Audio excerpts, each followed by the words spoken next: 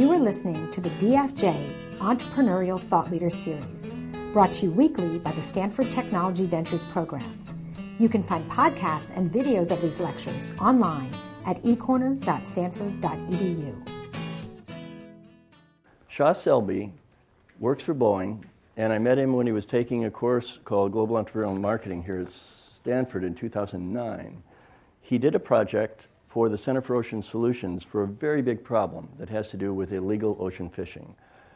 That project led to a series of things that have gotten him a lot of recognition around the world, a really cool job that he does with National Geographic, and the ability to really have an impact. And so I'd like us all to welcome back to Stanford, Shah Selbe.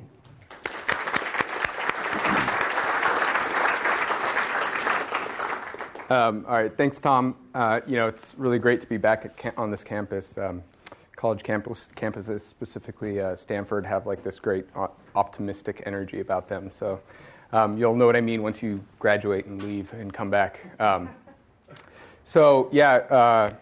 Tom said, I'm Shah Selbe. I'm an explorer with National Geographic. So more specifically, I'm an emerging explorer, which is this program that they have where they look and they find researchers or scientists or artists or even engineers that are doing something that they think could potentially have a big impact on the world in the future, and they bring them into their explorer family. So it's pretty cool in that I get the opportunity to call myself an explorer, and other explorers are people that you all have heard of, people like Sylvia Earle and Jane Goodall and Bob Ballard and E.O. Wilson, really, really cool people.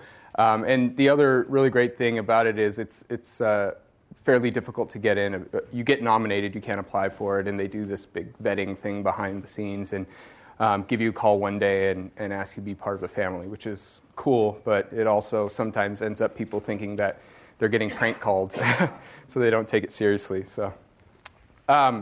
So I'm just going to kind of jump in a little bit, and then I'll tell a little bit about my story. But I cannot stress this enough. Like, we are living in an amazing, remarkable time, with opportunity being literally everywhere, which is why I put up this picture, because the time difference between what the picture on the left and the picture on the right is actually not that long, and it's accelerating. It wasn't too long ago where if you wanted to be an inventor, entrepreneur, you couldn't really do it without access to a factory or a ton of capital. But now you can basically design something and print out a prototype on a 3D printer and send that file off to get printed in a world-class factory, all without leaving your couch. So it's a pretty amazing time to be alive. And that's kind of a theme that's going to go through this talk of mine is the fact that there's lots of opportunity out there, and a lot of that opportunity kind of tends to be in places where you don't expect it to be. So another speaker that came to this lecture, I think last year or the year before, was the CEO of Box, Aaron Levy, and he sent out a tweet the other day that I thought was awesome. He basically said that tech right now is basically an entrepreneur's time machine. So every company and industry created from the 1890s to the 1960s is being rebuilt digitally. I would like to add to that to say that there's even industries and ideas that we haven't previously thought that tech had a place in that are being rebuilt now. But there's a lot of opportunity now, and it's really up to you to take it. Stanford is a wonderful place to do it. This is where my story of this started, and I'll tell you a little bit about that as I go through. But I also want to say, being in the Silicon Valley, to try and think beyond the Silicon Valley bubble. There's lots of issues in this world and lots of opportunities that need to be fulfilled by bright minds like yourselves, and sometimes that's going to happen outside of the San Francisco, San Jose little bubble. So my story. Now, I went to school for engineering, specifically chemical engineering. But I don't know. Maybe it's like a lot of you guys, but I didn't know what I wanted to be when I grew up. I knew that I liked technology and I liked toys. I was a little kid that was breaking everything, all the electronics of my parents, because I try and take it apart. And then when I went through high school, I didn't have a lot of guidance on what was out there, what the possibilities were out there. And I got into cars and mechanics. And, I liked chemistry. I liked physics. So I put those two things together, and I went to school for chemical engineering. So after I went through my undergrad, I went out there and I started looking for the jobs out there. And what I could find for a chemical engineer really was only water treatment jobs. And I want to just preface that I think water treatment is a wonderful career, and it actually winds its way into my story, which is why I brought it up right now. But it wasn't something that I felt particularly inspired about at that time. So, I started looking at grad school, and during that time, I got an internship at Boeing. So that kind of brings me to the first point that I wanted to get across, and that's get industry experience. If some of you guys are earlier in your career, I would say go out there and get an internship somewhere. I know that being an intern isn't necessarily the most fun thing with a lot of companies. They usually give you the kind of the crappier things to do. It's the thing where in a company, if there's something you don't want to work on, you just pass it along to the intern, so they have to take care of it. But I guarantee, even if you're doing crappy things in that job, like the lessons that you'll learn from being in that kind of industrial setting inside of a company will stay with you for the rest of your career. So it's definitely something that I think you should push forward and do. And that's what I did when I got that internship at Boeing. I worked really hard and got hired into Boeing halfway through that internship opportunity. And so I want to stress right now that there's ways at being entrepreneurial while you're still at a big company. You don't have to do the startup thing and be an entrepreneur. You can have an entrepreneurial mindset when you're working for a large corporation like Boeing. And the way that I want to explain that is just kind of through this chart. And if we just imagine for a second that when you look at a big company, especially one that was like born of maybe like an older industry, so something like aerospace, a big engineering company, a lot of times you get two main types of people there. And let's call those people techies and jobbers. So jobbers are the people that come to their work every day, only 9 to 5, and they're coming to it for a paycheck. They don't want to get anything outside of that. There's not anything necessarily wrong with that. I mean, there's more to life than just work. But that was never me. I was never of that jobber type. The other people are the techies, and those are the people, like the brilliant engineers, the specialists, the program managers, the types of people that, want to become very, very good at one thing. And they care very much about that, but they really don't care about anything else in the company. Now, the interesting thing that I've learned about being in a company full of jobbers and techies is that, if you're entrepreneurial minded and you want to do things, basically both those groups of people will move aside and let you do it. They won't stand in your way. And if you do it in the right way, and if you think about it in the correct method in terms of trying to change things in a company, you can get the resources of a giant corporation behind you, which can be pretty beneficial. So the opportunities I've had at Boeing in the last 10 years have been amazing. I've been kind of in charge of the engineering and design for multiple spacecraft, the propulsion system specifically. So I'm a rocket scientist or propulsion systems engineer. I've gotten to be part of a team that launched over 11 spacecraft and worked the mission control. Many of those times I was a lead propulsion engineer for that. And when you get to do that, you get to do things like sit in mission control and say, propulsions go for launch, during the countdown. So when I did that, I could check that off a bucket list that I didn't even know existed, because who has that on a bucket list? And I got to learn quite a bit about the different things that you can do in that industry. It's been a really, really wonderful opportunity. And then the other good thing that came out of being at a big company was that I got my education all paid for. Boeing had a phenomenal education program, and I went to graduate school at USC and here at Stanford, all without having to pay a dime. So that's a really amazing thing that big corporations allow you to do. Because they can kind of absorb those costs. So, the one thing I would have to say, though, about working at a big company that you really have to keep track of and make sure it doesn't happen to you is get too comfortable. The problem with working at a company like that, it's very easy, and a lot of times it's easy to go into that comfortable lifestyle and enjoy happy hours and all that stuff. And next thing you know, all that entrepreneurial energy you had deep inside of you has kind of gone out. That fire has been put out. So the one thing I would say is kind of hold on to that fire. Don't let it go out. So I wanted to talk a little bit about engineering, because this is something that I talk about a lot. I feel like engineering is in a little bit of a crisis of character. But thankfully now with tech being cooler, it's starting to change a little bit. But I am a firm believer in engineering's ability to change the world, and so I'll talk a little bit about that. A lot of times when people talk about engineers, like when you see how they're portrayed in the media or on comics and stuff like that, they're always kind of the nerdy people, the introverts, the ones that don't really talk to people very well. They're the Dilbert, for those of you that are old enough in the audience to know who Dilbert is. But I want to say engineers are much more than that. Leonardo da Vinci was an engineer. I have Ada Lovelace there, the daughter of Lord Byron. She was the first computer programmer. And the Wright brothers' technology turned us into a global society, So engineers are the ones that create the society that we live in. They create the built society that you and I enjoy every single day. They give us the tools to solve humanity's greatest mysteries, They save lives. There's lots of stuff that engineering does behind the scenes that they don't necessarily get credit for. And in my opinion, there's a lot more that you can do with engineering that we haven't quite tapped into, so including marketing it better. So while I was really excited about the work I was doing at Boeing, and I was technically challenged by that kind of stuff, I still tried to find something where I felt was maybe more aligned with kind of the amazing nature of what an engineer is to me. And during that search is where I found Engineers Without Borders. So I don't know if any of you guys have heard about Engineers Without Borders. I know Stanford has a similar organization called Engineers for a Sustainable World. But basically, it's a humanitarian organization. And the purpose of Engineers Without Borders is to use engineering to help solve the problem that we have across a lot of this planet, which is people's lack of access to things like clean drinking water, sanitation, and electricity. It's a really great organization. It was started in 2002 by Bernard Amadei, who's a professor at University of Colorado Boulder.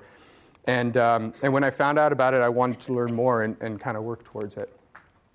So I also know Scott Harrison came here and he talked about Charity Water. So you guys might know about a little bit of the statistics behind what the problem is. But there's over 2 billion people on this planet that don't have access to those fundamental human rights, things like clean drinking water and sanitation.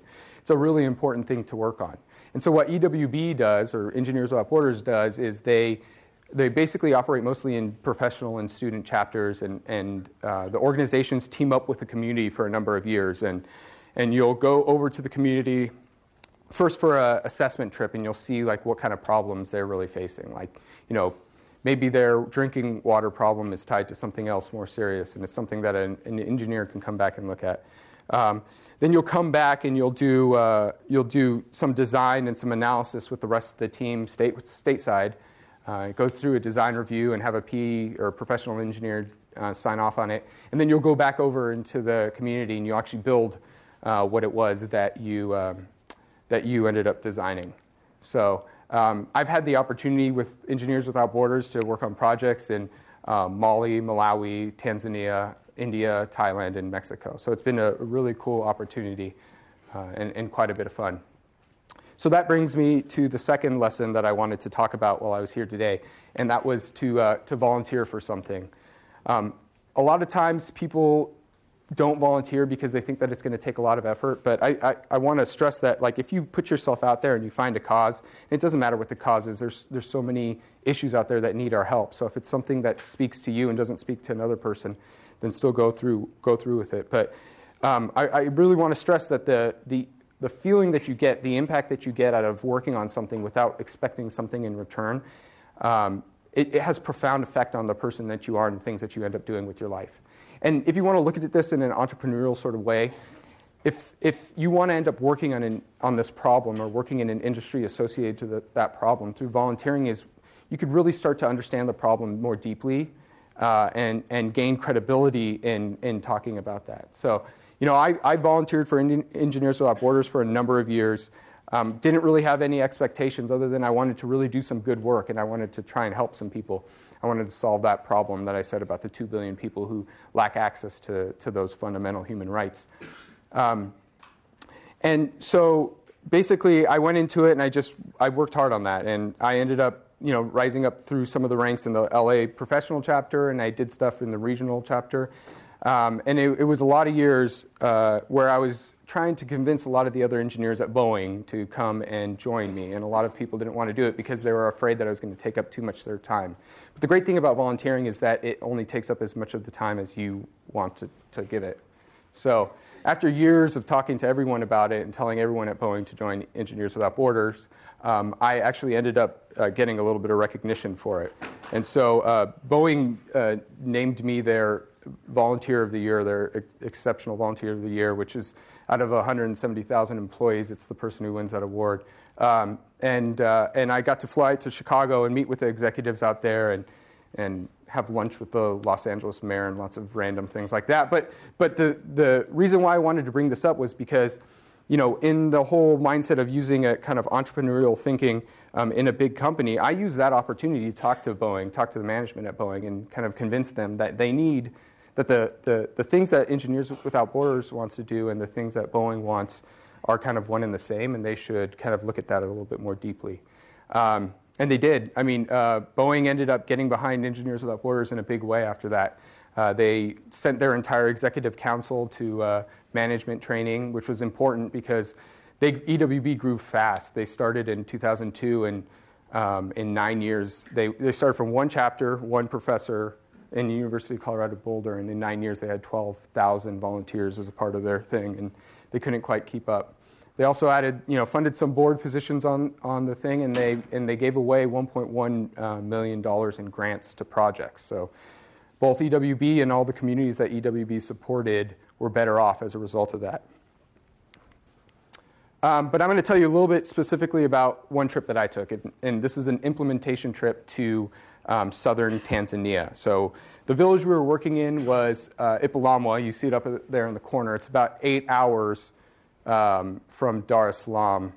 8 very rough hours. It's not an easy trip. But we were asked to come and talk to the community and help them with their problem, which was water.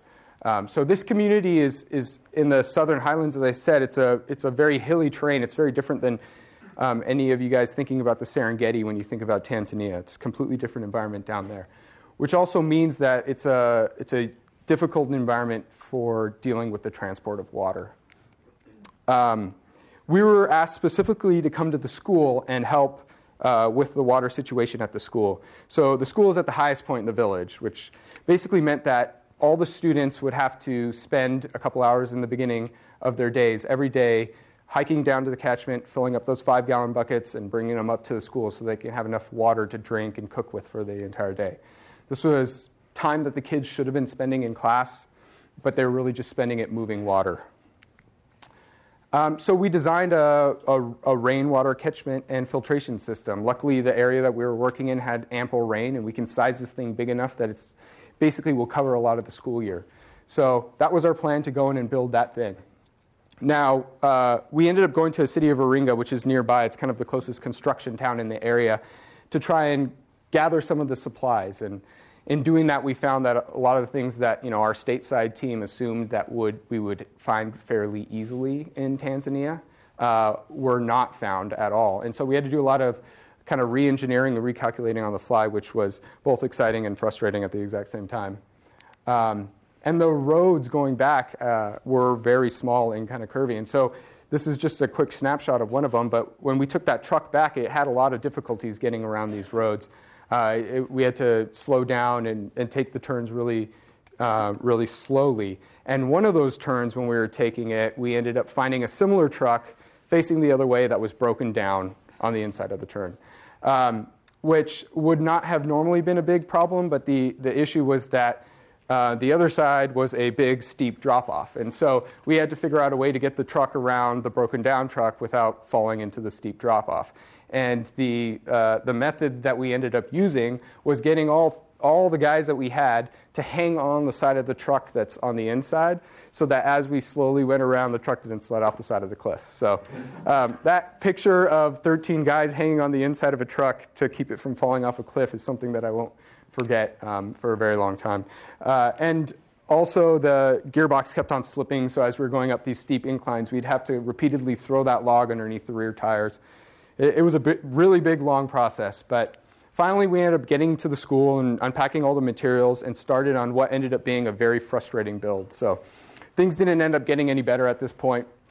None of the tolerances were correct. Everything didn't go together the way that we wanted to. The sand for the filter was way dirtier than we ever expected it to be. And so it started to get hard, right? We were 4 engineers and a bunch of villagers that were working together on this thing, and tensions were getting high. And this was mostly because we didn't know if we can finish the build in the time that we allotted for it. Even down to the nails that we would use. We would try and bang the nails into the wood, and the nail would just bend in half and shoot off in the distance. And so we started kind of getting a lot of, there was a high tension in the air about this kind of build. But I do remember one day where we ended up walking out from the schoolyard, and I looked over, and we saw everything sitting up there finally put together. I mean, they had, while I was inside working, they had put the tanks up on the stands, and that was the day where it kind of felt like, okay, we're going to finish this thing. Everyone had this like whole sense of relief that washed over them, and it was a very very happy day. Well, it turns out that same day ended up being my birthday. It fell on my birthday, so we were there in Tanzania. So we went back to the house and we ate the same bland meal that we ate for lunch and dinner every day. But I remember that meal tasting, especially satisfying because where we were in the build and that we would actually finish this and it would work. So while we were eating dinner, I heard a bunch of commotion outside, and the other engineers told me to go check it out. And I walked out back to find the entire village in the backyard. Ready to celebrate my birthday, which was pretty cool. Birthdays aren't a big thing for this village, so the other engineers kind of organized this whole thing. But we ended up spending the entire night, dancing to drums and drinking corn beer under the most amazing view of the Milky Way I've ever seen. So that's a birthday that it's going to be tough to top, even if I don't ever want to drink corn beer ever again. It was gross, really bad. So, we finished the project in time. The kids were happy. The principal at the school was so proud of the work that we did that he had assigned a little guest book in his house, and he gifted us one of his prized chickens to take with us. And the system still works to this day. So, I want to stress that if it wasn't for volunteering, I would have never had an experience like that. I would have never met people like that. So, I say to you, go put yourself out there and see what's out there. Okay, but it wasn't until I came here, until I was at Stanford, that I kind of found what I consider my true calling. So as Tom talked to a little bit, while I was here, I was taking grad courses in management science and engineering, and I ended up taking Tom's global entrepreneurial marketing course. So I don't know if any of you guys in here have taken that course yet, but a portion of that is you work on a project with a company that comes into the class, and you kind of apply entrepreneurial thinking to it, and as a result of that, you end up that ends up being part of your grade. And so when I took that class, there was one nonprofit in the entire class, and it was the Center for Ocean Solutions, which is a Stanford-based organization. And the problem they wanted us to look at was the problem of illegal fishing. So, like many of you, I probably didn't know very much about illegal fishing. I knew that there was probably some shady fishermen out there, and that it was probably contributing to the problem of overfishing in the world. But I didn't realize what a big problem it actually was. I mean, it's a $23 billion industry. Illegal fishing is. Since the 1950s, when we kind of invented this modern way of fishing, 90% of the big fish in the world have disappeared. That's tuna and shark and everything everyone likes to eat. Our current global fishing fleets are 2.5 times what our planet can sustainably handle.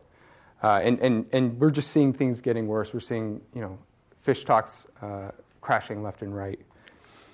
And the worst part about this is that most of it targets developing nations, which kind of robs the poorest people of the planet of their food and their income. And a lot of times, they'll even take those people and they'll put them on the boats as fishers. And a lot of these vessels act essentially as slave ships. They don't let the people off the boats. They're out at sea for a long time. They just dump their catch at sea on bigger container vessels and barely pay these people anything. So it's actually a human rights issue as well.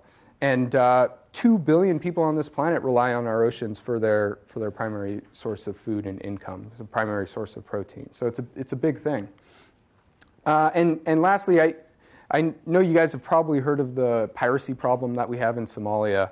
Well, that piracy problem really came from this. The guys who are now pirates, the Somalians who are now pirates, were originally fishermen. And basically, illegal fishing off the coast of Somalia was rampant. There was lots of Italian vessels that were fishing quite aggressively out there. And they were dumping pollution into the waters, and it basically turned all that water over there into a wasteland. And so, you have boats and guns and no government, and so what do? You become a pirate. And that's kind of where that whole thing happened. It's really sad. So me and 2 other individuals wanted to work with Center for Ocean Solutions on this problem.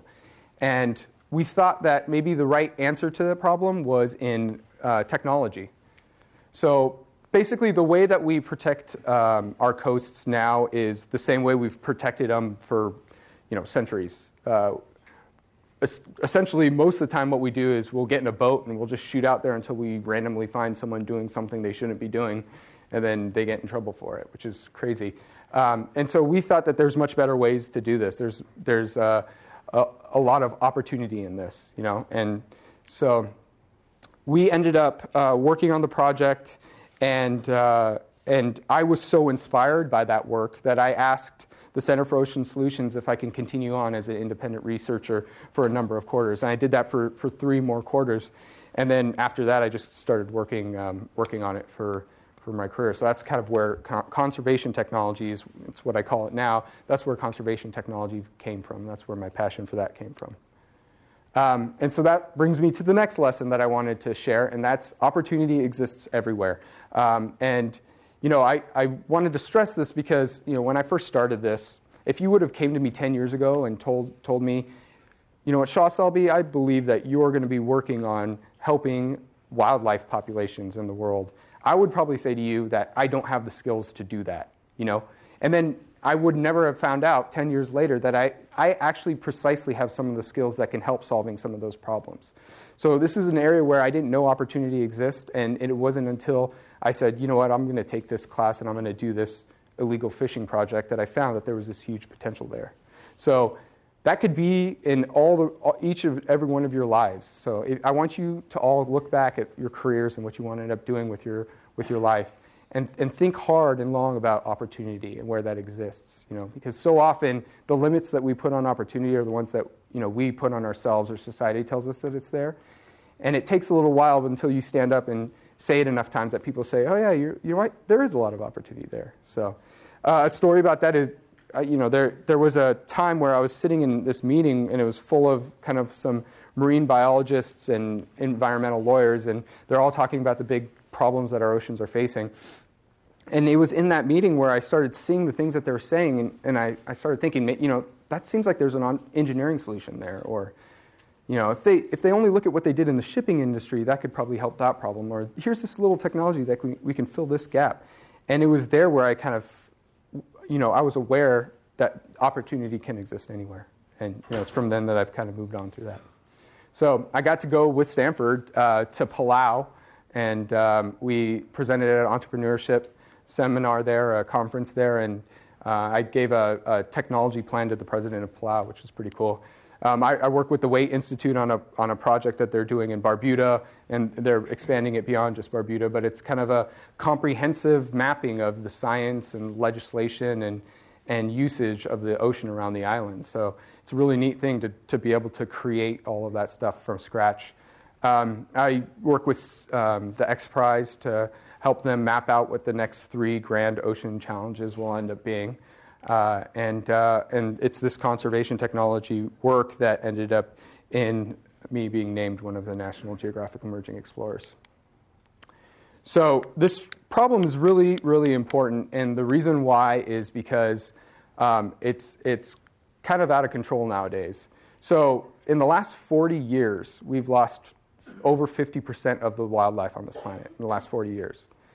And it's happening so fast that it's having a lot of people start to call it the sixth extinction. So if you don't know much about the history of life on this planet, we've kind of gone through 5 major extinctions, Ice Age and things like that. But those other 5 extinctions were caused by asteroids or natural phenomenon, and the 6th one is caused by all of us in this room. So the illegal wildlife trade is the 4th most lucrative trade on the planet after drugs, human trafficking, and arms, weapons. 35,000 to 50,000 elephants are poached annually just for their ivory. So in the last hour, we've been up for half an hour, but the last hour, 4 of them have died. 4 rhinos are poached every day, and these are small populations. There's 5 northern white rhino remaining, and there's 35 Javan rhino remaining.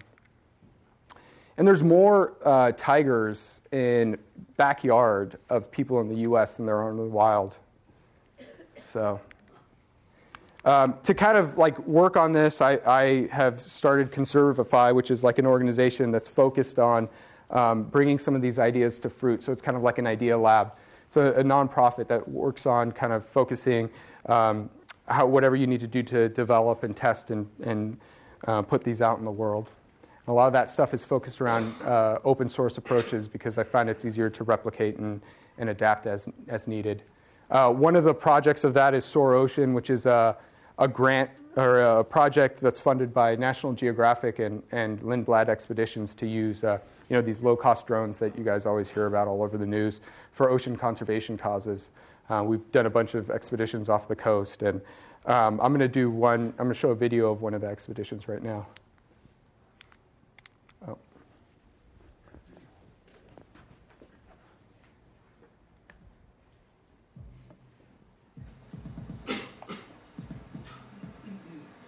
I'm Shah Selbe. I'm an engineer, an ocean conservation technologist, and an emerging explorer with the National Geographic Society. This weekend we're in San Simeon on the beautiful coastline of California.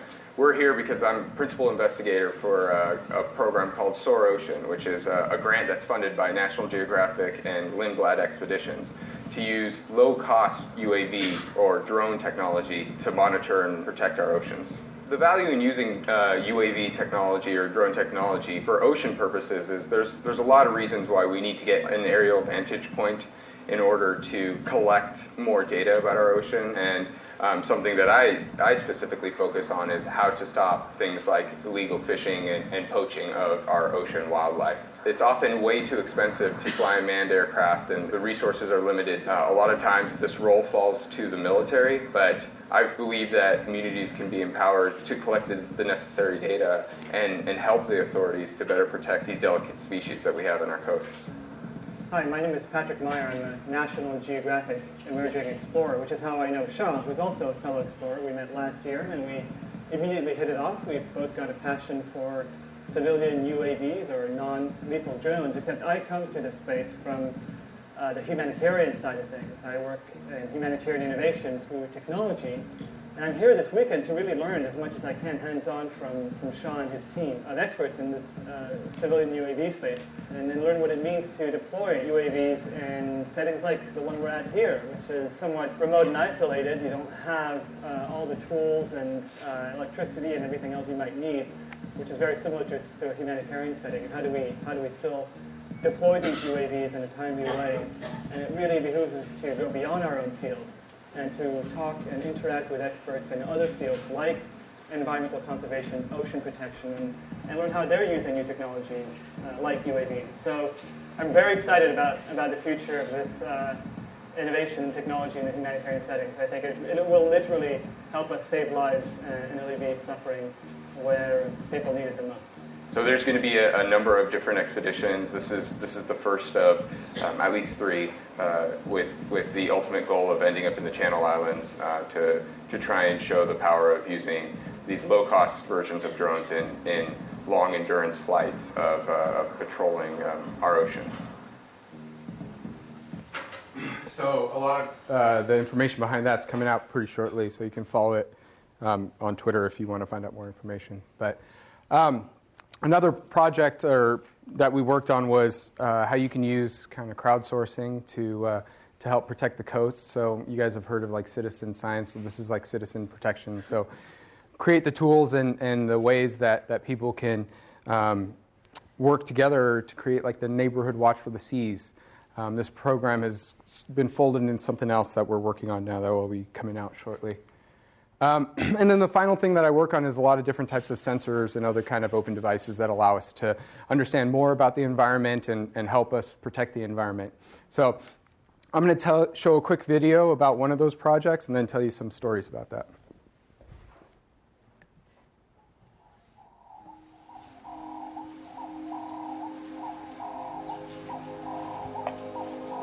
The Kalahari is the birthplace of our human existence. It's the sanctuary of the sand bushmen who were to 100,000 years ago populate our planet and result in all of us. And when you come out here, you get to be part of the cycle of life, the cycle of death.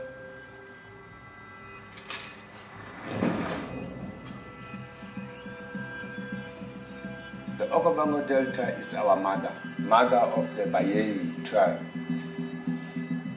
We depend in the Okavango Delta. All the food we have, we get it from the Delta. The source of the Okavango River is on the Bay Plateau in the Angolan highlands. This river then flows 1,000 miles down through Namibia into northern Botswana, where it finds itself in a delta in the middle of the Kalahari Desert.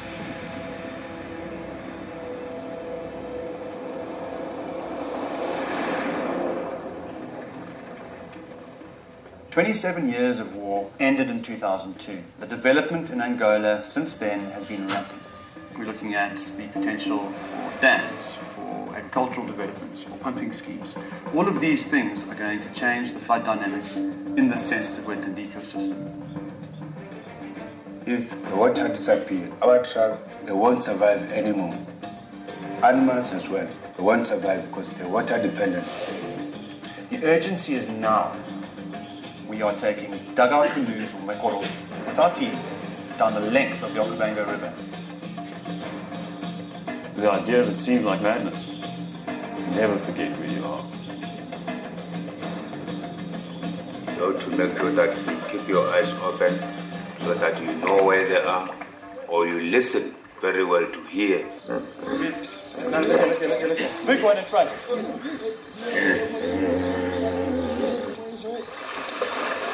Coming around, coming around.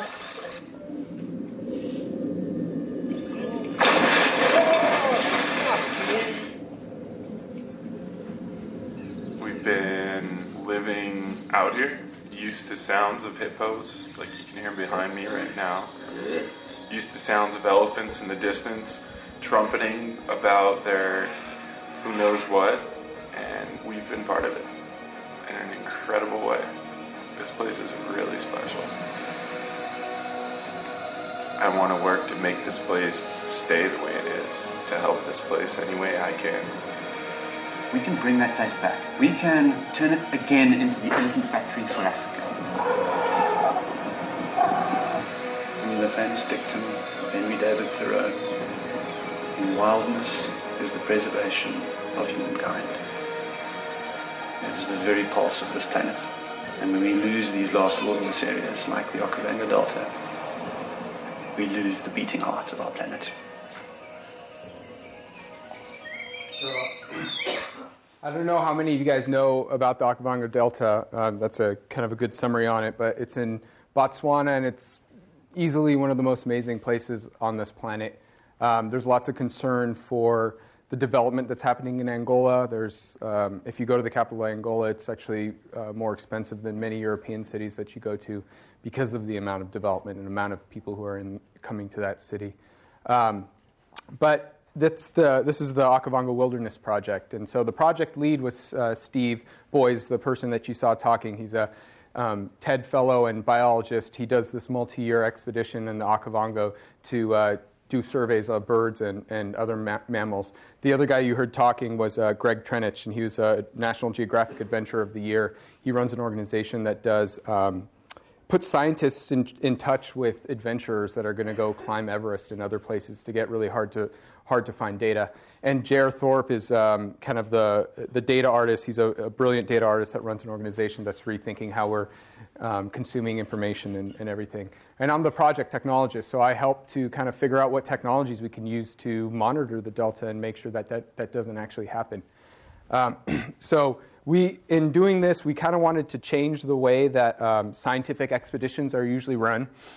In the past, scientists would go out on an expedition and they would gather a bunch of data and they'd kind of sit on it and wait on it to publish it and gain all these accolades. When we went on this expedition and when we go on future expeditions, we want to do exactly the opposite. We kind of wanted to open it up for the world. So we put all the water quality readings, the sensor readings, the wildlife sightings, biometrics, and all this other data out there for use for free on the website and through the API, so people can take it and do interesting things with it. We were looking to kind of open source the expedition, and we were hoping that we can, that the accolades can come from the amazing things that citizen scientists or artists or researchers or students or anybody wants to do with it. So as I said, I'm building kind of these sensors, and they're based off of kind of open source microprocessor platforms, and they send the data real time to the website. For this last one, we put just a handful of sensors, kind of prototype versions up in different parts. But this next year's expedition, I'm deploying an entire mesh network across the delta to gather the information that we need. But I want to talk a little bit about the expedition itself, because those 17 days were the greatest adventure I've ever been on in my entire life. I'm not sure if you got it from the video itself, but this was not an easy trek. This was pretty crazy. We were in boats, in little canoes like that, surrounded by hippos and lions and elephants and crocodiles, without a gun or anything like that. And so we had to be pretty careful. And not only that, but we had to pull the boats over water for a number of days. 3 days this last expedition. It could be as much as 9 days. And there's only a handful of people in the world that know how to get to this really pristine area on land or on water. And they were our guides for this expedition. While we were dragging the boats over water, we were walking through things like this, and there was one moment where I lifted my feet out of the water and I had 9 leeches on my legs at once, which is pretty interesting. 5 on one leg and 4 on the other. But we got through all these reeds and all this papyrus, and we got to pretty much the most pristine area I've ever seen in my entire life. It was so much wildlife there. It felt like you were in the middle of a Disney movie. But you could see right here, this is just the front of a huge herd of elephant. There was around 50 elephant there. But also in that picture, we have a crocodile, hippos, and lechwe, and birds. And this was everywhere we looked. And just right after this picture, you see a piece of it in the video. But the elephants and the hippos, basically gone into an attack on each other, which was pretty amazing just to see right in front of you. It was like you were watching a Planet Earth documentary, but it was literally in front of you. And so I don't know how much you guys know about hippos, but they kill more people in Africa than any other animal out there. They are horrible. They're scary. And we were charged by a number of them. The thing that hippos do is, there was sounds of it in the video, but basically they sit at you and look at you like this, and they grunt, and they make this noise that's like, oh, oh, oh, oh. I mean, it's kind of a grunt, and it's kind of like an old man laughing if you put both those together. And then when they want to charge you, they drop to the bottom of the water, like onto the bottom of the channel, and they run. So you see the head, you hear the grunting, and then you see a wake moving towards you, and you just have to kind of move as fast as you could possibly move. But the experiences we had with elephants were amazing too. This picture was taken, we were setting up camp one day, and our expedition photographer, James Kidd, came over and he told me, oh, there's 3 adults and a baby right over there on the other side of the trees. And so I walked over to this tree that I thought was kind of along the path where they would walk, and I climbed up into the tree and I started taking pictures. And it, slowly, one by one, each one of the elephants walked right past me. It was one of the most amazing experiences I ever had in my entire life. I felt like nothing else in the world existed except for me and these magnificent elephants. But the last one was a bull, and he looked over at me and did kind of this aggressive behavior that they sometimes do where they lift up their foot and they flap out their ears. And in that moment, I went from feeling the most amazing experience I've ever felt to being most scared I've ever been in my entire life. I've never felt more small than sitting on that tree and that thing looking at me. But it obviously kind of thought I was not very interesting and just walked away. So the final lesson that I want to bring to this class is I want to say find your inspiration and that the world needs you. I think that all you guys can potentially find something that inspires you as much as kind of conservation and technology inspires me.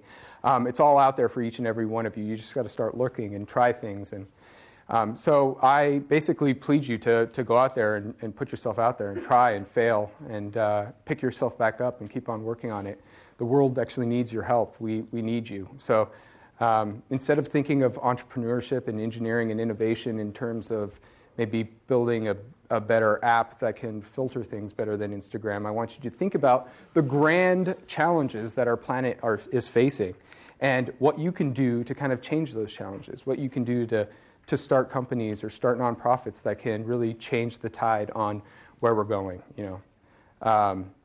because we need you to do it. Maybe by doing it, you can inspire the next generation of engineers and scientists that go off and change the world. And maybe we won't leave this planet off as badly as it seems like we're starting to put it. So, thank you.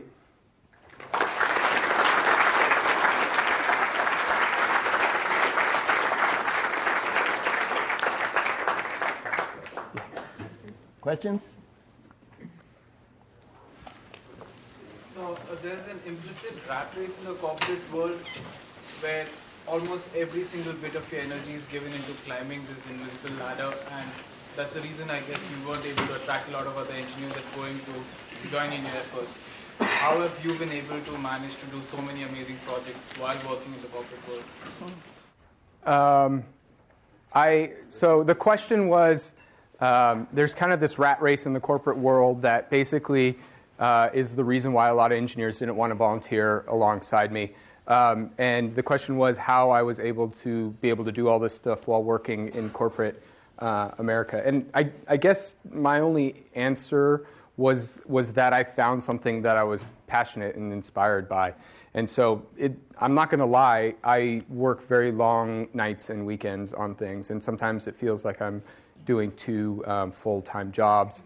But I'm in a position where I feel so inspired that sometimes it doesn't matter. And then, as you kind of work hard towards something, I mean, you see this in entrepreneurship, right? Like entrepreneurs see this. If you're working hard towards an idea, you have times where you feel like it's the greatest idea in the world, and you have times where you feel like you're an idiot, And so it kind of goes through these waves, and that's the same thing that happens when you're working on anything, especially things like this. And you just got to kind of convince yourself to work through it. Work through the stressful times and keep on pushing, and maybe eventually you can get there. While doing all the project you showed us in Africa, how much would you say did you learn during your studies, and how much did you learn during the job? So the question was in pertaining to the project in Africa, how much I learned when I was studying and how much I learned in my job. I learned it all on the job. So I'm an engineer, and I know engineering principles, and I've worked in industry as an engineer, and I understand kind of how to go about those problems. And I've learned a lot of that stuff from school. My master's degree was in systems engineering, so I know how to look at things from a systems perspective and boil down the requirements and everything like that. So I use that in this stuff. But the technology itself, I mean, most of it I've kind of just learned from working with people or the internet. I mean, that's part of the whole, we're living in this amazing time, right? We have the opportunity to learn these things. And if you hang out around maker spaces or anything like that, most of the people that are building interesting things in a lot of the maker spaces are not engineers. They're just random people who have figured out how to build something, and they're buying hardware and doing it. So.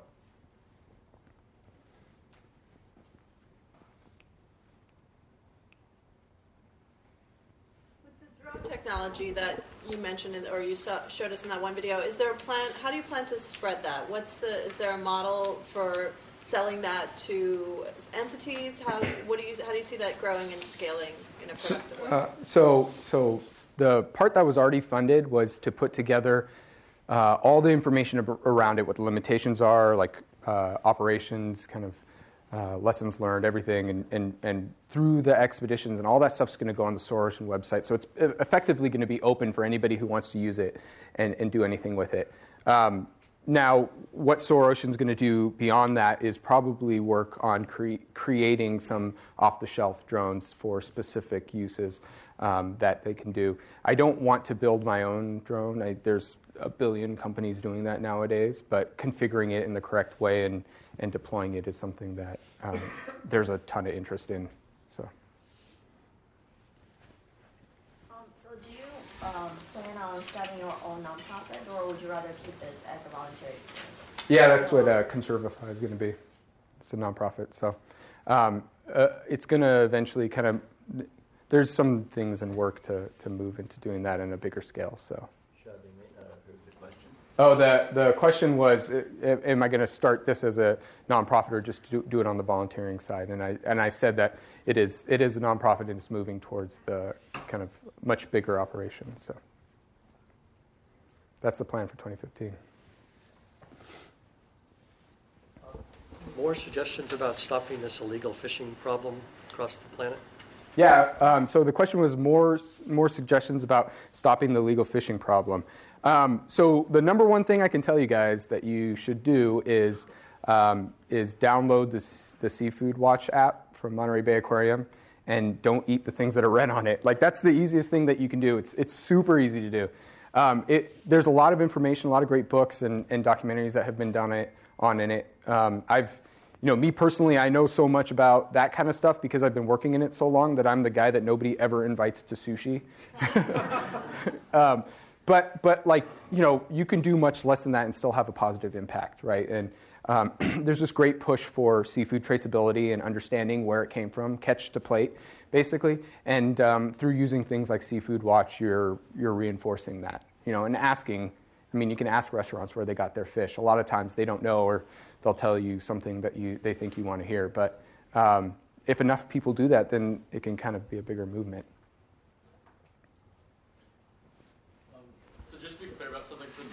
Is the drone thing supposed to happen regularly? Are people supposed to do rounds to patrol? Yeah, well, so the question was about the drone thing and how it works operationally. So yeah, you can patrol with a fixed wing that's got a longer range on it. Obviously, it's going to be more near shore stuff right now while the endurances are lower. And then quadcopters would be more for technical type evidence gathering. So that's the model as of right now. What would you say is the ultimate impact or legacy you want to leave after your career is done or your work is done? So the question was, what would I say, the ultimate legacy or impact that I want my career to have? The number one, that's super easy. I want engineers to start thinking about problems outside of what school has told them are the only problems they can work on. I want interdisciplinary thinking between engineering and the rest of the world. I think that there's a great potential. There's a lot of people doing really stupid things now that if you just had someone who had a different perspective come in and say, just check it out and look at how they're doing it, they might, be able to save a lot of resources, change the things that they're doing, and potentially, change the world. I mean, I think that through doing that, through collaborating with each other, we can do quite a bit. So I'd love to inspire other engineers to do the same thing. That's what I would like to do. Oh, and stop all the wildlife crime if I could do that. But, that's a little difficult. I'm sorry, I can't hear. How effective was your initiative? How effective is the initiative for conservation? I mean, it's been huge. There's tons of nonprofits that want to work on it. We have pilot projects that are working all over the place. When I first started talking about this stuff, nobody was talking about technology and conservation. There's very few people, but they were looking at companies that already produced things, and everything was overpriced, and it didn't really work very well. Now Google's looking at different ways that they can help and stuff. So I think it's been huge over the last couple of years, the changes that we've seen. So we'll see how things go in the future. You know, this stuff kind of takes a little while to kind of go through and make a difference. Can you talk a little bit about your failures? It seems that things came to place almost all the time to you, but then you say when you fail, make sure to pick up yourself and move forward. So can you talk about your challenge? Yeah, so the thing was to talk about my failures a little bit, because I think the way that maybe this sounded was that I haven't had a billion failures, which I've failed more than anything else. I've failed way, way, way more than I succeeded. I basically, every time I try something and it didn't work, I just kind of started again the next day to try over. So every single project you had there was just riddled with failure. I just didn't let it affect myself, you know. So I don't want to, I mean, failure is a part of this whole thing. It's the way that you move forward. You can't, nobody ever creates anything without failing before. And if you do, you're very lucky, and I'd like to meet you. But yeah. Okay. Yeah. Are you guys building predictive models based on when you catch illegal activity on the seas and using that to target your patrolling efforts a little bit more? Okay, so the question was, are we looking at predictive models to help target the patrols and the enforcement? And the answer is yeah, that's part of what's going into, when I mentioned the MPA Guardian went away and it's going into something bigger, that's basically what it is. I'm also working with an individual that has done it for drone technology. So they did it to try and help find where like rhino poachers would be. So we can do similar things with illegal fishing. So yeah. Once you find illegal fishing, what do you do about it? So the question is, once you find someone's like illegal fishing, what do you do about it? That's a particularly loaded question. The first step is finding it, which we're not doing right now. So that's where my efforts are focused right currently. If you can gather enough objective evidence of what's going on and kind of prove to people, other than it just being an arbitrary fisherman saying he saw this happening, then you could start to change the legislation around it and start to put pressure on the governments to do more about it. There's already some pressure being done, but we're like way early in the process. You know, we weren't documenting it well in the first place, and so a lot of the projects that I worked on were focused much more on how you fix that problem first. Once you document it, then like, you know, how do you kind of make sure that stuff sticks and enforcement gets strong enough to deter people from doing it and move on from there. So typically the way that it would happen is if you could prove someone's doing it, then they would get arrested and their stuff would get confiscated. They'd probably get fined or the boat would be destroyed. It depends. The laws differ from country to country. But there's some countries are starting to collaborate and work together on this sort of thing. They have regional management organizations that are kind of addressing this sort of thing. But everything's different right now. The way every country does it is differently. If everyone did it like the U.S., it'd be fine, but the U.S. has spy satellites and all sorts of stuff all over the place that we see. And the U.S. had just barely started to care very strongly about illegal fishing. Obama had put out a proclamation about it this year, but before that, you know, they would basically be looking for like drug trafficking and things like that. And if they ended up finding someone doing some kind of a wildlife crime in the drug thing or human trafficking, then they would get them there. But a lot of my efforts are trying to see how to standardize that across the countries, and especially if you can standardize it across the countries that don't have as much resources as like the U.S. and Canada and U.K. and people like that, countries like that, then you can raise the bar and change the way we do things. So. Okay. I think we were a wrap. All right, thank you. We have John Basis next. You have been listening to the Draper Fisher Jurvetson Entrepreneurial Thought Leader Series, brought to you weekly by the Stanford Technology Ventures Program. You can find additional podcasts and videos of these lectures online at ecorner.stanford.edu.